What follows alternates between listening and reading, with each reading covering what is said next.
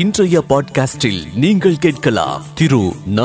பார்த்தசாரதி எழுதிய தமிழ் இலக்கிய கதைகள். 3. அங்கும் துன்பமே. புலமை வாழ்க்கை. கற்றறிந்தவர்கள் கை கொடுத்து உதவி புகழும் பெருமையையும் செய்யும் இன்பம் நிறைந்ததுதான். ஆனால் அத்தகைய கற்றவர்களோ அறிந்தவர்களோ கவிதையை உணர்ந்து பாராட்டுபவர்களோ இல்லாத போது அது பாலைவனத்தில் மல்லிகை பதியனாய் பாழ்பட்டு போவது ஒரு தலை. தன் படைப்புகளையும் சொல் நயத்தையும் அதி அற்புத மனோபாவ பிணிப்புகளையும் தானே சுவைப்பது படைத்த சில வினாடிகள் மட்டும்தான் கவிஞனுக்கு இயலும்.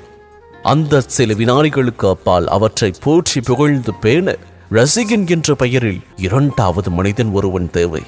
அப்படி போற்றி பேணி ஆதரிக்கும் ரசிகன் ஒருவன் கிடையாத போதுதான் ராமச்சந்திர கவிராயருக்கு எல்லாம் ஒரே சூனியமாக தோன்றியது.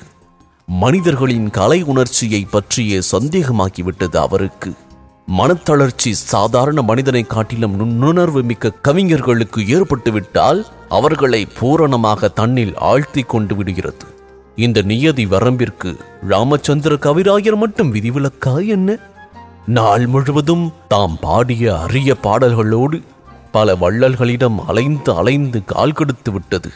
தங்கள் உள்ளத்தை போலவே வீட்டு தலைவாயிலின் நிலைப்படியையும் கூறுகளாகவே வைத்திருந்த இரண்டோர் வீடுகளில் வாசல் நிலையில் முட்டிக்கொள்ளவும் நேர்ந்தது.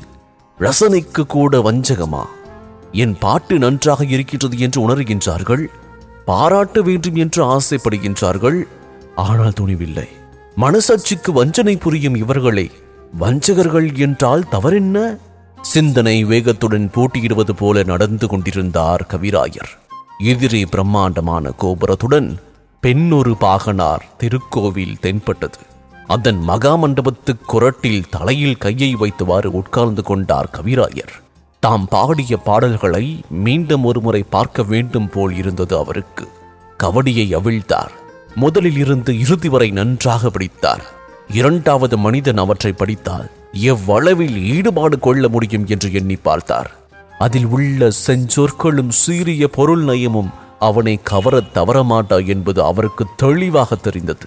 ஆனால் இந்த எண்ணம் ஒரு நொடிதான் நிலைத்தது. மறுநொடி ஏதோ உதவாத வெற்றுரை போலும், அதனால் தான் கவனிப்பாரில்லை என்று எண்ணினார்.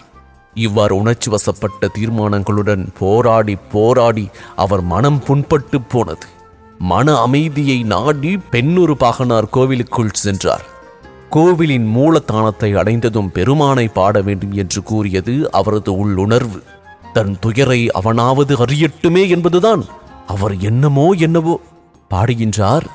வஞ்சகர்பால் நடந்தழைத்த காலிற் புண்ணும், வாசல் தோறும் முட்டுண்ட தலையிற் புண்ணும், செஞ்சொல்லை நினைத்துருகும் நெஞ்சிற் புண்ணும், தீருமென்றே சங்கரன் பார் சேர்ந்தேன் அப்பா.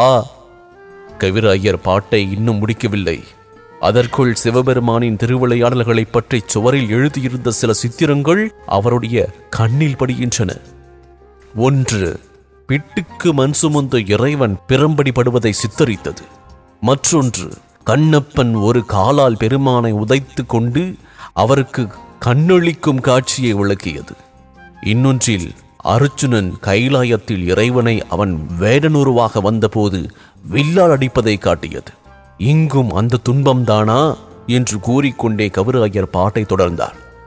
கொஞ்சமல்ல பிரம்படியின் புண்ணும், வேடன் கொடுங்காலால் உதைத்த புண்ணும், கோபமாக பஞ்சவரில் அன்றொருவன் வில்லால் அடித்த புண்ணும், பாரென்றே காட்டி நின்றான் பரமன்றானோ. பாட்டு முடிந்தது. பெண்ணொரு பாகனாரிடம் தன் துன்பத்தை முறையிட வந்தார் ராமச்சந்திர கவி. அவரோ தம் துன்பத்தை கவிராயரிடம் காட்டாமல் காட்டி முறையிட்டு விட்டார். இந்த பாட்காஸ்டை வழங்கிய நான் டிஜே முருகா. இந்த பாட்காஸ்ட் பற்றிய உங்களுடைய கருத்துக்கள் மற்றும் விமர்சனங்களை எனது இன்ஸ்டாகிராம் பக்கத்தில் பகிர்ந்து கொள்ளுங்கள். murugan.dj அல்லது info@djmuruga.com என்ற மின்னஞ்சல் மூலமாகவும் பகிர்ந்து கொள்ளலாம்.